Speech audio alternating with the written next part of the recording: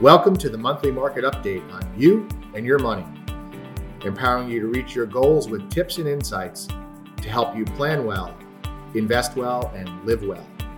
This month's market update comes from Lawrence Hale, Principal Managing Partner and Chief Investment Officer at Weiss Hale & Zahansky Strategic Wealth Advisors. Take it away, Lawrence. Give us our usual start to the program, the latest news from the financial markets. Well, the markets are definitely digesting the fact that the Fed did not raise rates yesterday, and some performance figures through the end of last week, which after yesterday are actually a little bit higher. Definitely some uneven performance in the equity or stock markets, with the S&P 500 posting through the end of Friday up 8.66%. Big difference compared to the Dow Jones Industrial Average down actually 0.5%.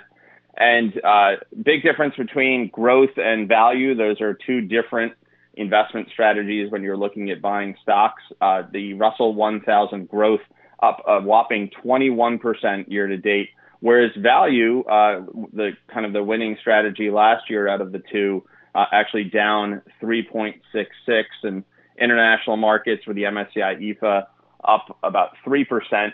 You know, when you talk with someone about how their portfolio is doing and the fact that, you know, they've had a good year or bad year or somewhere in between in stock performance, it really, really makes a difference if you're diverse and or what you own, because there has not been even performance. Broadening that out a little bit, bonds down about 2.5%. Despite the higher rate environment through the end of Friday, as the U.S. Bloomberg Aggregate Index.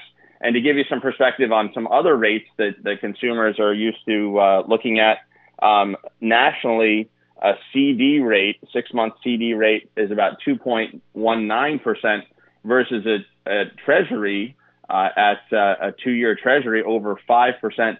And those of you that are borrowing money on the individual side, a 30-year fixed rate mortgage, the national average is about 7.9%. And the prime rate, which is a rate that is usually a base rate for a lot of commercial lending and so forth, is all the way up to 8.5%. So we're going to be talking about rates. That gives some people a little perspective on where rates actually sit right now. Lawrence, with all the spikes in the interest rate there's been in the last year or two, for the Fed to keep the rate unchanged, did that surprise you yesterday? Not necessarily. You know, we were anticipating at least a pause. There's definitely some question whether or not rates will be raised possibly 2 more times during this rate hiking cycle. A lot of it depends on inflation, which we'll be talking about more. And, how the economy is doing. You know, the dual mandates the Fed has is full employment and keeping inflation under control. And I think they're feeling a little bit more comfortable with where inflation is. You know, it's trending down. And, the economy and particularly employment is actually good. So we're not surprised, but I think their rhetoric, their tone is going to continue to be a bit hawkish, a bit aggressive to make sure that inflation gets under control. And extending that to the future, the Fed Chair Jerome Powell yesterday hedged on the possible end of a tightening campaign.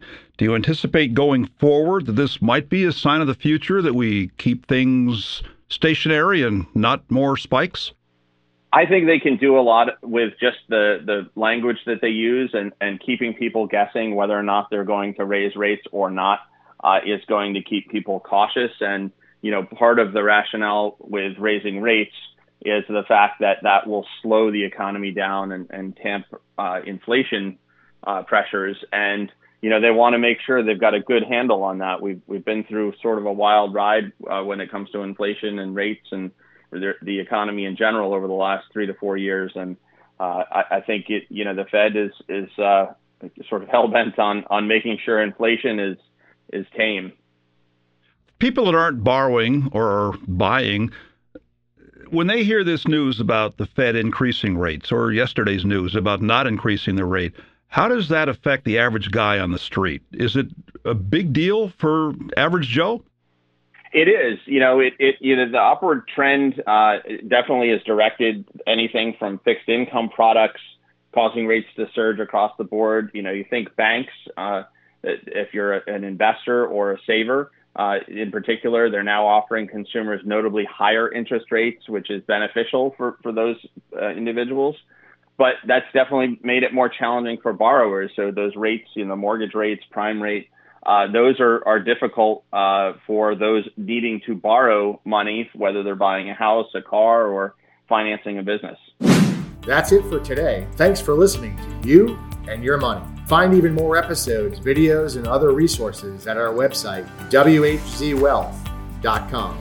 Be sure to come back next week for more tips to help you live fearlessly and pursue your financial and life goals. Until then, live well. Weiss Hale & Zahansky Strategic Wealth Advisors offers securities and advisory services through Commonwealth Financial Network, member FINRA, SIPC, a registered investment advisor.